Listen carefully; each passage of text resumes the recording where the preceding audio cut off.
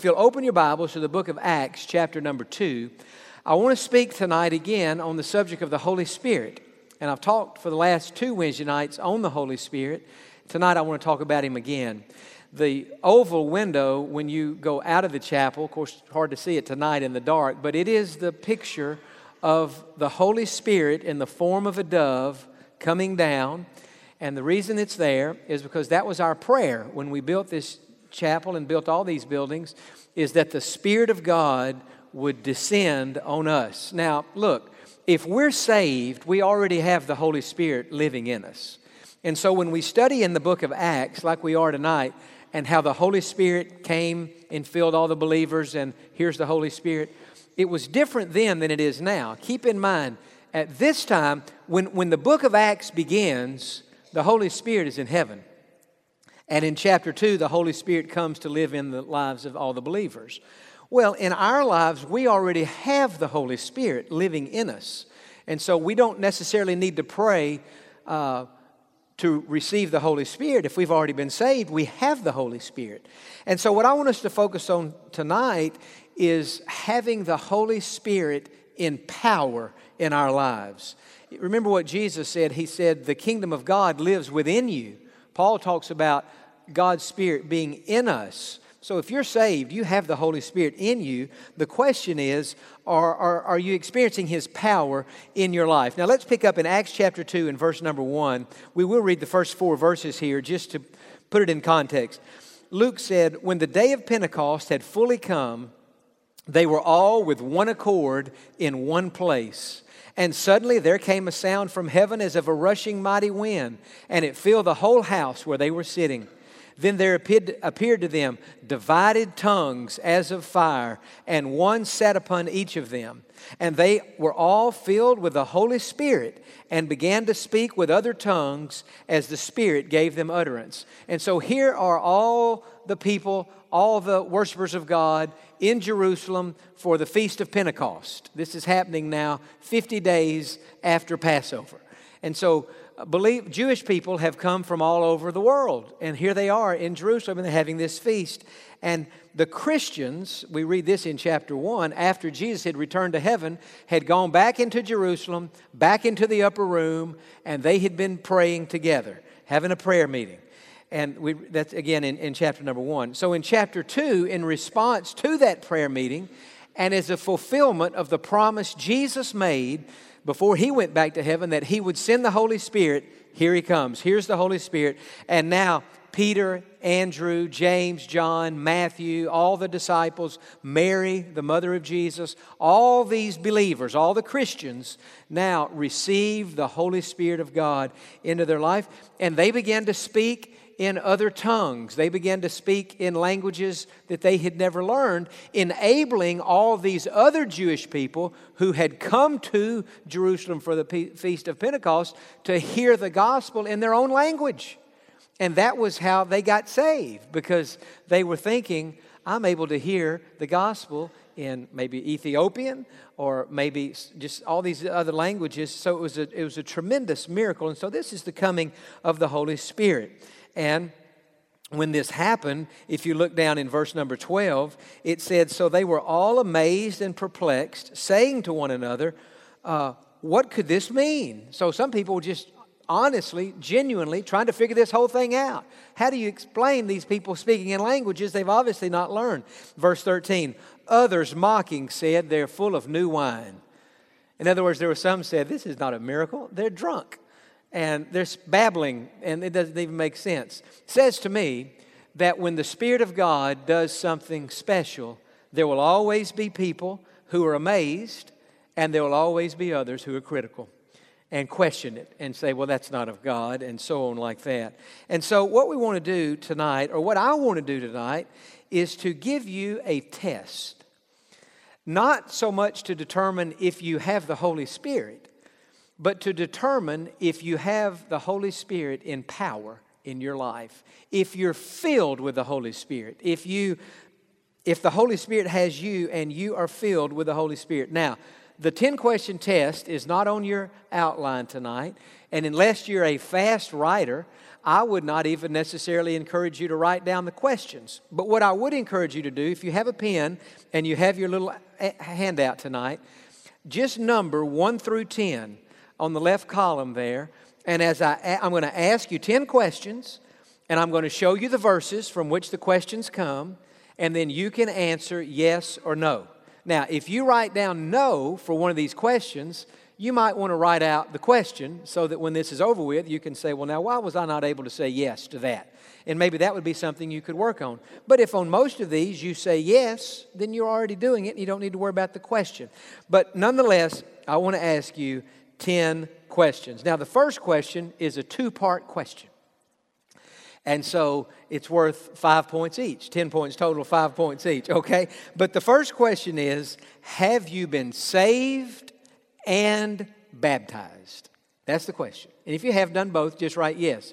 If you've done the first but not the second, you get half credit for that. Now, in Acts chapter 2, beginning in verse 14, Simon Peter stood up and preached a great sermon. And it's another beautiful point I could make here about how God forgives sinners and God restores us even after we've sinned. And that's very encouraging to me because sometimes I'll sin or do something, I'll say, God, I'm nowhere near as godly as I should be or as holy as maybe I look up to somebody like Billy Graham. I say, God, I'm nowhere near as godly as him, and I don't think I am. And yet Simon Peter, just a few days earlier, in fact, 50 days or so earlier, had denied that he even knew Jesus. And he had felt badly about that horrible sin. And yet Jesus forgave him. Jesus restored him into the ministry. We read that in John 21.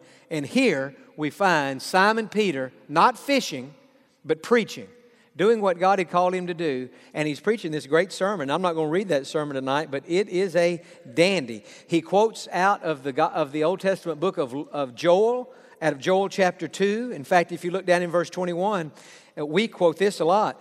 He said, and it shall come to pass that whoever calls on the name of the Lord shall be saved. In Romans 10:13, Paul quoted the same verse, but it's coming out of Joel chapter 2. And so Peter now is explaining to these people from all over the world about the death, burial, and resurrection of Jesus. And he's saying to them, if you will call on his name, he will save you. He will forgive you. He will restore your life. Look what he's done for me. And so Peter was preaching this with a passionate heart. And we come down to verse number 40 after the sermon. In fact, we come down first of all to verse 37. And it says, now when they heard this, they were cut to the heart. They were convicted by what Peter had said. And said to Peter and the rest of the apostles, men and brethren, what shall we do? They knew they needed to do something to get right with God. Then Peter said to them, repent and let every one of you be baptized in the name of Jesus Christ for the remission of sins, and you shall receive the gift of the Holy Spirit. Now there are some who read that verse and say that in order to be saved, you have to be baptized. Because Peter said, repent and let every one of you be baptized in the name of Jesus Christ for the remission of sins. That word for is in our English Bibles could cause somebody to get confused because it almost sounds like if you repent and get baptized, then you'll be forgiven. But that word for is better translated because of. Peter literally said, repent of your sins and then be baptized because you've been forgiven of your sins. So that's the idea. So he's not saying baptism forgives you. He's saying Jesus forgives you. Then you get baptized because you've been forgiven. And then he said, and you'll receive the gift of the Holy Spirit. For the promise is to you and to your children and to all who are afar off, as many as the Lord our God will call. And with many other words he testified and exhorted them, saying, be saved from this perverse generation. Tell him what to do. Verse 41, then those who gladly received his word were baptized, and that day about 3,000 souls were added to them. And so Peter preached this great sermon. Now remember, just a few days earlier, he had left the ministry. He had gone from Jerusalem to Galilee.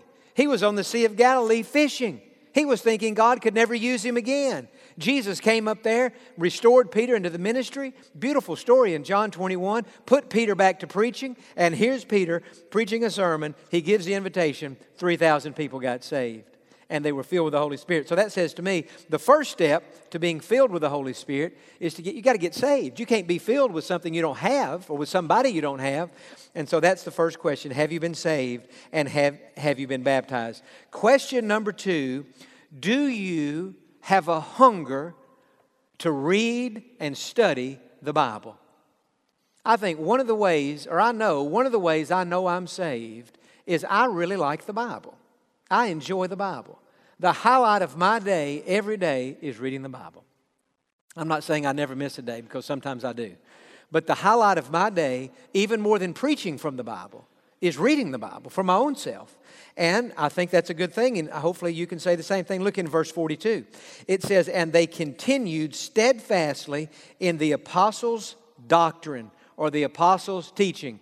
And so after these people got saved, they stayed in Jerusalem, and the apostles, that is the disciples of Jesus, were teaching them what the Bible meant. Remember, there was no New Testament at this time.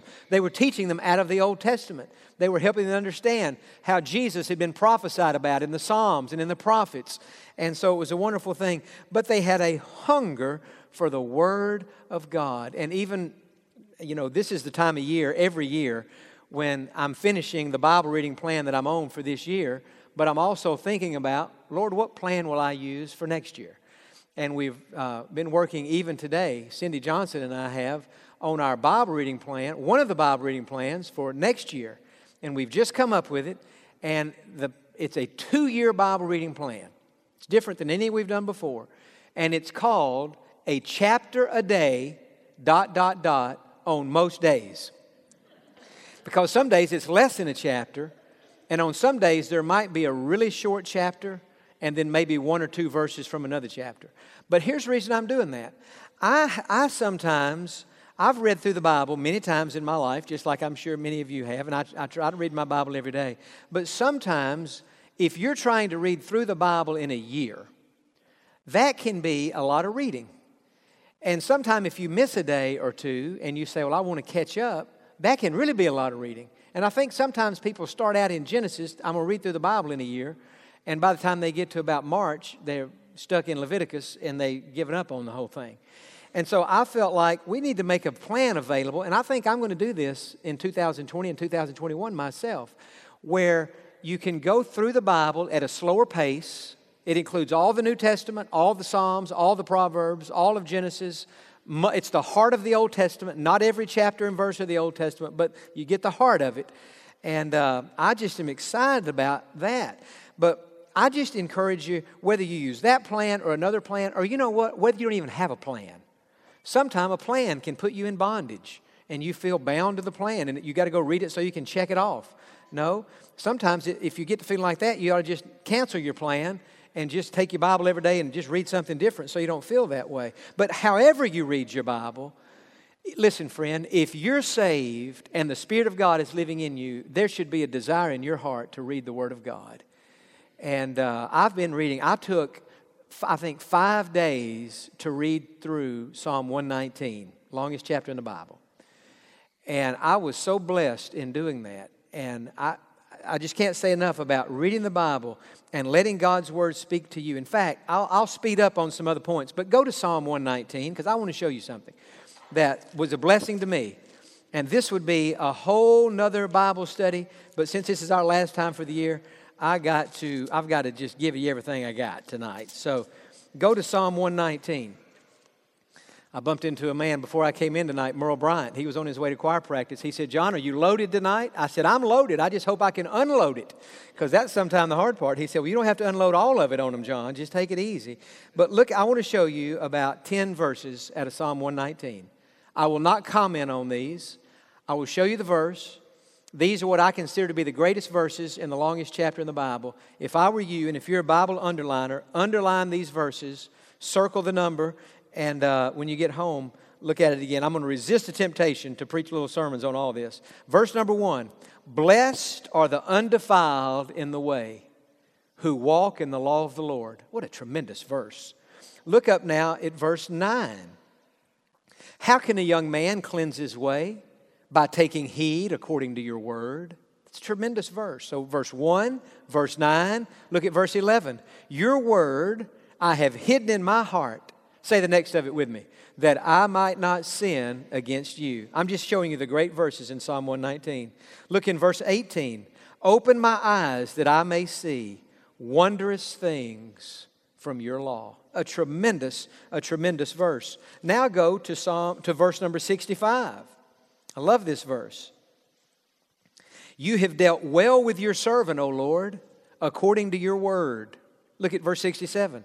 Before I was afflicted, I went astray, but now I keep your word. Look at verse 71. It is good for me that I have been afflicted, that I may learn your statutes. The psalmist was saying the pain and problems he had in life, it turned out to his advantage because it made him be closer to God. Look in verse number 89. Forever, O Lord, your word is settled in heaven. That's what I love about the Bible. It doesn't change. It never has to be updated. Verse 105. Your word is a lamp to my feet and a light to my path. Verse number 130. This is a tremendous verse.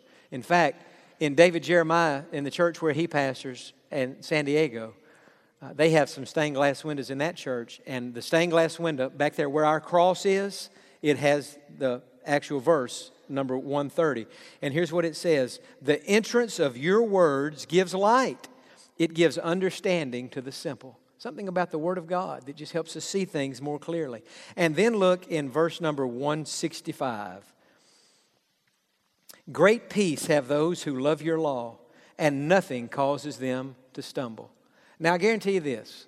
Had I read Psalm 119 in one sitting, there's no way that those individual verses could have grabbed me like they did by reading a shorter portion of Scripture and spending more time contemplating it. And so that's why I'm saying next year we're going to have that 2-year Bible reading plan. So maybe we read a little less if you do that plan, but you can meditate, you can think, you can apply it more. But the point I'm making, now let's go back to Acts chapter 2, is that if you have the Holy Spirit in power in your life, you're going to have a desire to study the Bible.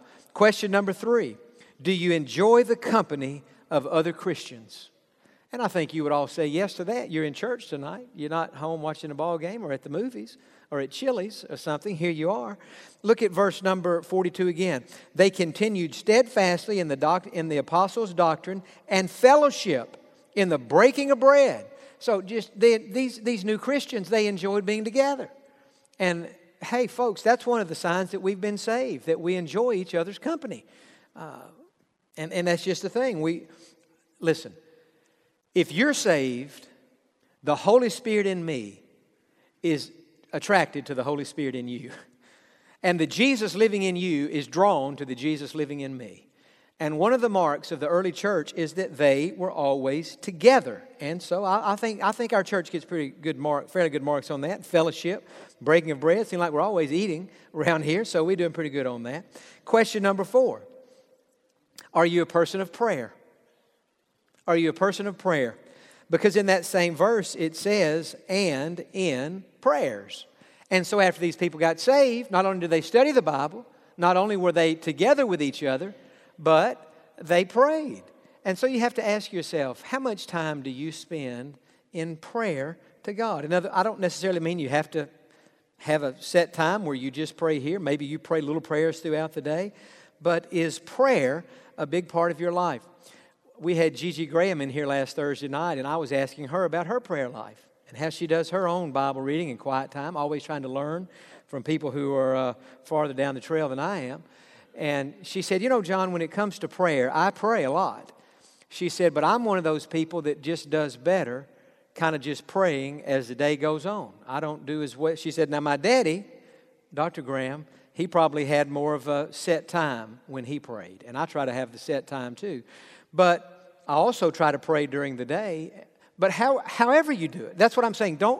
If you don't have a set time and you just kind of pray during the day, don't feel guilty about that, or vice versa.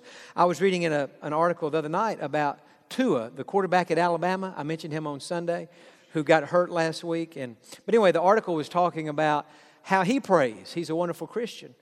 And they said, how do you, in those big football games, especially when you were a freshman, how do you stay so calm? He said, well, the only way I can stay calm is through prayer.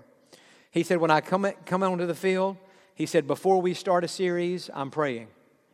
During the series, between plays. Now, you don't think about a quarterback praying between plays, Of course, I guess if you had guys that big coming at you, you'd be praying during the play.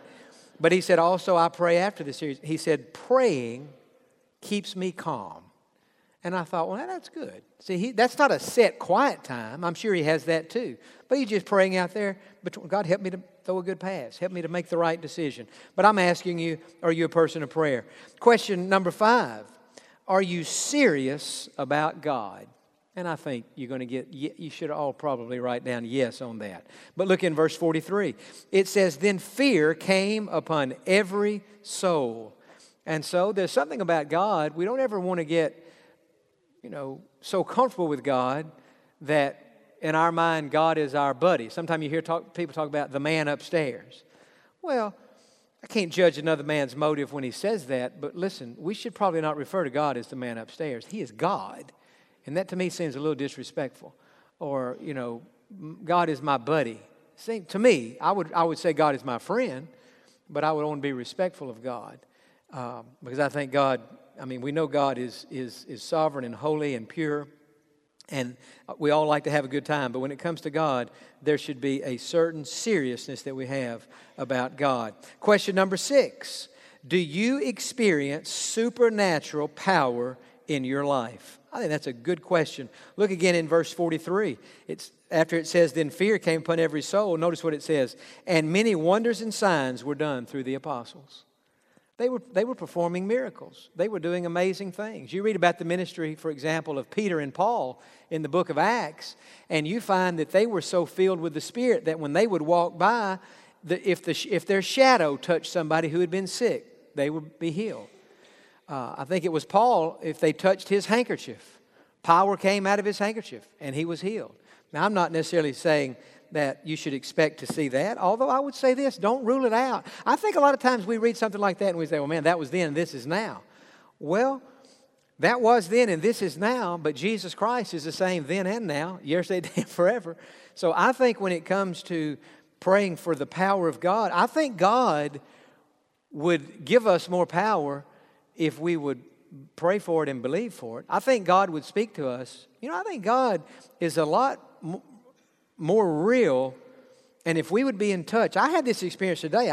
My shadow wasn't used to heal anybody today, but I had an experience that I thought was interesting. I was home. I had finished my outline for Sunday morning, and I had finished what I was going to do for preparing for this sermon tonight, and I was doing something else, and in the middle of doing something else, my house was perfectly quiet. A thought ran through my mind, and the thought was, Sharon Collard is about to call you. Now, Sharon grew up in this church. Her mother, Helen, many of you know. Sharon's like a sister to me. She and I went through college and seminary together. She and her husband live in Atlanta. She had called me yesterday. I couldn't answer her call. I texted her back last night, and I said, let's try to talk sometime tomorrow. Well, as the day went on today, I had not even thought about Sharon. And had God not put that in my mind, when she called, I'm not even sure if I would have answered the call because I didn't feel like I was 100% ready to preach his sermon tonight. But I was sitting at my desk at home working, and the thought ran through my mind, Sharon's about to call you. And I didn't have the thought, you should answer the call, but in my heart I just felt like, that I just had this thought, and I felt like that was God giving me within 10 minutes she called. And we had a wonderful conversation that we needed. She had a question about something that involved none of us, but she said, John, I'm curious about something. And so I answered her question. And anyway, it was a good thing. But what I'm saying is, when that happened, when I had that thought ran through my mind, Sharon's about to call you, first thing I thought was, now, did I just dream that up? Or did God put that on my mind? And I thought, well, if she calls, then it wasn't for me. And she called. So what I'm saying is, I think if we would be in tune, and I guess in that particular moment, thankfully I need to be in tune more, I think God would speak to us. It says in one of my favorite verses in the Bible, it's in Amos chapter 3 and verse 7. It says, God does nothing without first telling it to his servants, the prophets. God will tell you secrets. God will tell you things if we'll be quiet and if we'll listen. So do you experience supernatural power in your life? Question number 7. Do you help other people? Do you help other people? Look in verse 44. It says, now all who believed were together and had all things in common, and sold their possessions and goods, and divided them among all as anyone had need. Now somebody says, well, that's what taxes is today. We give our taxes and it helps people who have needs. In some cases it might help people who don't have needs. But this is not taxes, but taxes are mandatory. What we're reading about here was voluntary. They didn't have to do this. This was something they did on their own. They're looking around. They're seeing their family, seeing their friends, seeing their brothers and sisters in Christ. This one has a need. Here's a need. Some of them are thinking, they have a need I can meet. They need $100. I can give them $100 and my life's not going to be changed. If I give them $100, their life might be changed in the short term. So I'll give them $100. And so the question is, do you try to help other people? I heard an illustration the other day I thought was so good. We have a man in our church. My dad and Jimmy Herwick had visited this man just a few months ago. He came to the church. He got saved, brand new Christian. He got baptized, started coming to services every week. And we didn't know this story until about 2 Sundays ago. Every Sunday morning after the service, he would go into the bookstore and he would look in the Bible section because he needed a Bible. He's a new Christian. He needed a Bible. And he had found the Bible that he wanted, but he couldn't afford it. It was a very nice, New International Version, thick Bible, large print. And I don't know how much the Bible, maybe $70. I don't know how much that Bible cost. Maybe $50. I don't know what it was. But he said, he didn't tell anybody else, but he said to himself, I can't afford that Bible. And so he started saving his money. And he put $1 or $2 or $5 away, and anyway, he came to church one day, and my dad said, hey, we're selling the Bibles for a short period of time in the bookstore for half price. So if you'd like a Bible. Well, the man just thought that was God's gift to him because he didn't have money to buy the Bible, but he had money to pay for half the Bible. So he went in there. Sure enough, the Bible was still there. He picked it up, took it to the counter to pay for it. And when he was about to pay for the Bible, a lady behind him, knowing nothing that I just told you, felt impressed of God to buy that man the Bible, and she bought him the Bible. And that man came and told that story to me, told that story to my dad separately. He said, I just can't believe this, how it all worked out. Now, how did that lady know to buy him that Bible? There's only one way she knew. God told him. God told her. But not only was she in touch and sensitive to the Spirit, she said, I want to help a brother out. I want to help somebody. So we should look for opportunities to do that. And I think our church gets a high score on that. But still, it's a reminder for all of us that we should help. Question number 8, just answer yes or no. Are you a happy person? I think this goes together even though it's a long question. But are you a happy person and are you content to live a simple life? Are you happy and are you content to live a simple life? Now look in verse 46. It says, they continued daily with one another, with one accord in the temple and breaking bread from house to house. See, there they are, they're together and they're having a good time together. But notice what it says. They ate their food with gladness. They were glad they could eat their food and simplicity of heart. They lived a simple life. And I think that's what we need in this day more than anything else is to be glad and thankful for the little things. You know, I haven't had dinner yet. I'm going to eat it just as soon as I can get out of here because I'm about to starve right now and I'm going home. So be happy tonight. You'd be glad I'm not well fed before this sermon. You'll never get out of here, but I'm hungry. And I'm going to go home tonight and I'm going to have a nice meal. I know exactly what I'm going to eat. But here's the question. When you sit down to eat your next meal, whether it's tonight or in the morning, will you be glad that you can eat that meal? You know there are a lot of people in hospitals and in their own homes tonight that can't eat. For whatever reason, they can't eat food. And there are some people who can eat, but maybe they're so stressed out, they've lost their appetite. You know, stress can take your appetite away, make it where you don't eat. And I can remember the first time that ever happened to me, I was a seminary student, and I was living in Fort Worth, and I just got all lonely and stressed out living up there. And I lost about 10 or 15 pounds, and I couldn't eat, and I couldn't sleep. And when I read, I couldn't concentrate. And I had never had anything like that before. And it took me about 4 months to get through that. And after that was over with, I can remember one night being at a restaurant in Fort Worth by myself, and I ate a big old hamburger. And I just remember thinking, God, I thank you that I can eat. I think that I have my appetite back. Now, I could have eaten all along, but I didn't have my appetite. And so the next meal you eat, be glad that you can eat. Be thankful for whatever you have. And I would encourage you to try to live a simple and a contented life. Question number 9.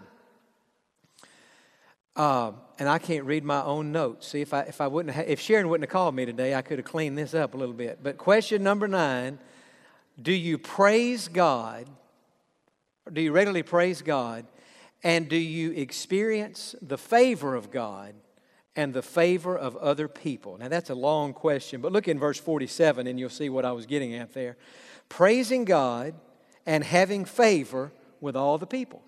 And so one of the things these early Christians did, they praised God and they thanked God for their salvation, for the Holy Spirit living in them, for the assurance that they're going to go to heaven. They thank God for that. They thank God for their food. Thank God for their Christian friends. Thank God for their health. Thank God for their life. Thank God for everything. And so I'm asking you tonight, do you regularly praise God? When you go to bed tonight, what is the last thing that you do before you go to sleep?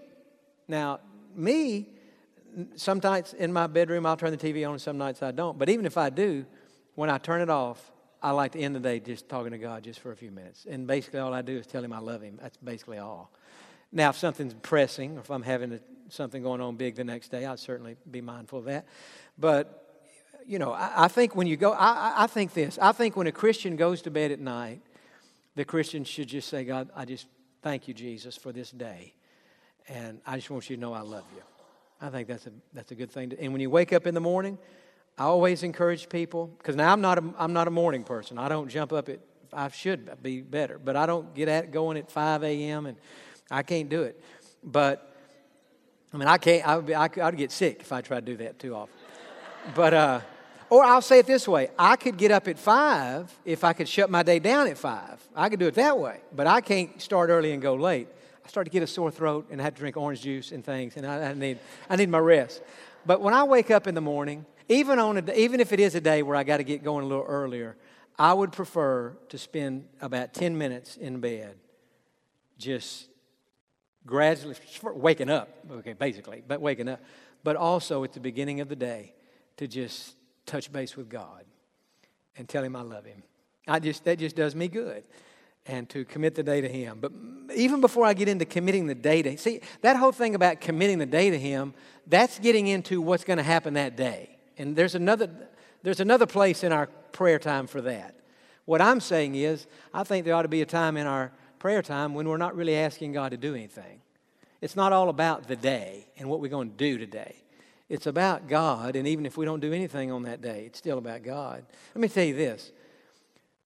God is more important than anything I've done all day, and all I've done today is work on 2 sermons and I took Sharon's call. That's really all I've done today. But even more than preparing the sermons, even more important than that for me is God. What if I didn't have a job preaching sermons? What if I wasn't able to get up here and do this? Then I wouldn't have been preparing sermons today. I'd have been home with God, but I'd have had God. And that's what I'm saying. That's the most important thing. So start your day not just saying, okay, now God, today, I've got to do this. No, don't. God knows that. That's for later on in your morning devotions or when you're driving to work, however you do it. But just start out today, Lord, I love you.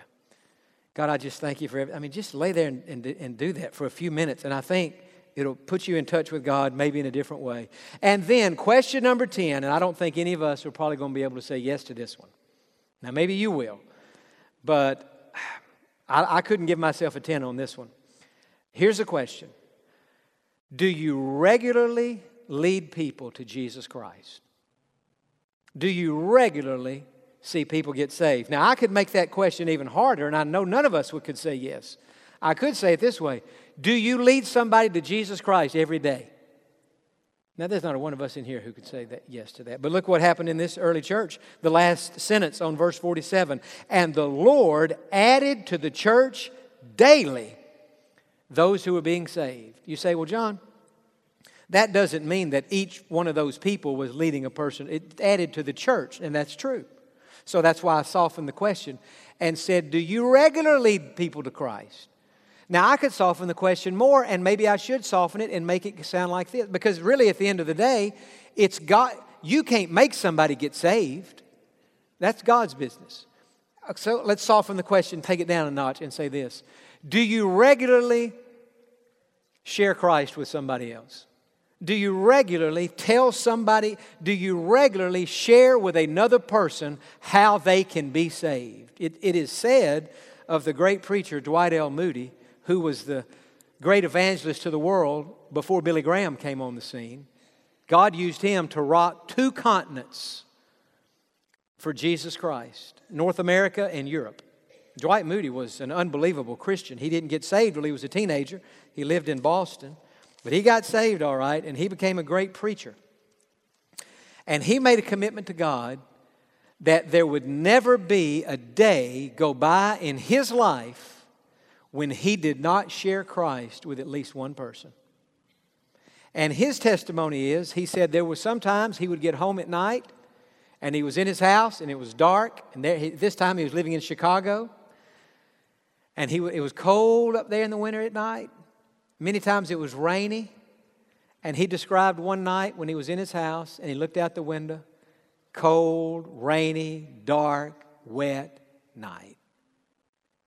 And the Spirit of God spoke to him and said, Dwight, you didn't share Christ with anybody today. And you made a commitment that you would never let a day go by without sharing Christ with somebody. Now, most of us would have said, now, God, that's true. And I'm sorry that I haven't shared Christ with somebody today. Forgive me and give me another chance tomorrow. I mean, that sounds like something I would have said to God. And God would have forgiven me, and He would give me another chance tomorrow. You know what Dwight Moody did? He got on his raincoat. He got his umbrella. He went out into the streets of Chicago and started walking up and down the sidewalks until he could find somebody to share Christ with. Now, there's an extreme example of somebody who was a soul winner. And I'll tell you this, it's not a coincidence that the man who did that was also preaching and thousands of people were being saved in those public meetings. So I'm not suggesting that you make a commitment. I've never made that commitment. I just haven't, because I take my vows to God seriously, and I wouldn't want to make a vow that unless I fully intended to keep it, with all the ability that I had to keep it. So I'm not suggesting tonight that we make a vow that we'll share Christ with somebody every single day for the rest of our life. Although I will say this, it probably wouldn't be a bad commitment. It would be a great commitment to make. I'll just say before you make that commitment, we have to be very serious about it. But whether we make that commitment or not, what I'm saying is, if we are filled with the Spirit of God, we should regularly be sharing Christ with other people. And we should, maybe not daily, maybe not weekly, maybe not monthly, but we should, with some regularity, be leading other people to Jesus Christ. Now, we should. And so I think, I'm at an advantage over you in this way, because I have people that call and make appointments with me to talk about this, that they're not going to probably do that with you. But if you had my job, they would. So maybe I have the advantage there. But the question is, are we regularly sharing Christ with others? And hey, all of us can do better on that.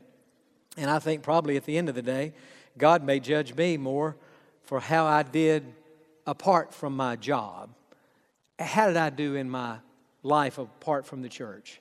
Sharing Christ and endeavoring to bring other people to faith in Him. And so I hope that's helpful for you tonight, and kind of wraps up our 3-week study on the Holy Spirit. I would encourage you on any of those that you had to write no, I'm not, this isn't happening. That might be something over the Thanksgiving and Christmas holidays that you want to pray about. And as you look to the new year, ask God, maybe, hey, if you can't make a commitment to share Christ with somebody every day, how about this? Maybe we could make a commitment that we would share Christ with somebody every week. Or maybe if we wanted to just soften that, just so we wouldn't commit to something that might be beyond our control, maybe we would say, God, with your help, if you will help me, I pray that you will give me an opportunity once a week to share Christ with somebody. And God, if you give me that opportunity, I will do it. Now, that's a little bit back down from Moody's commitment. But I'll tell you this, God would bless it and God would honor it. And we'd probably, if we all made that commitment, I would guess in the next 12 months, we would all have the privilege of leading 5 or 6 people to faith in Jesus Christ in 2020. And that might be 5 or 6 more than a lot of people have led to the Lord in 2019. So it's something to think about nonetheless. Amen. Father, I thank you tonight that we could that we could wrap up the year on Wednesday nights here in the chapel talking about what it means not only to have the Spirit, but to have the Holy Spirit in power.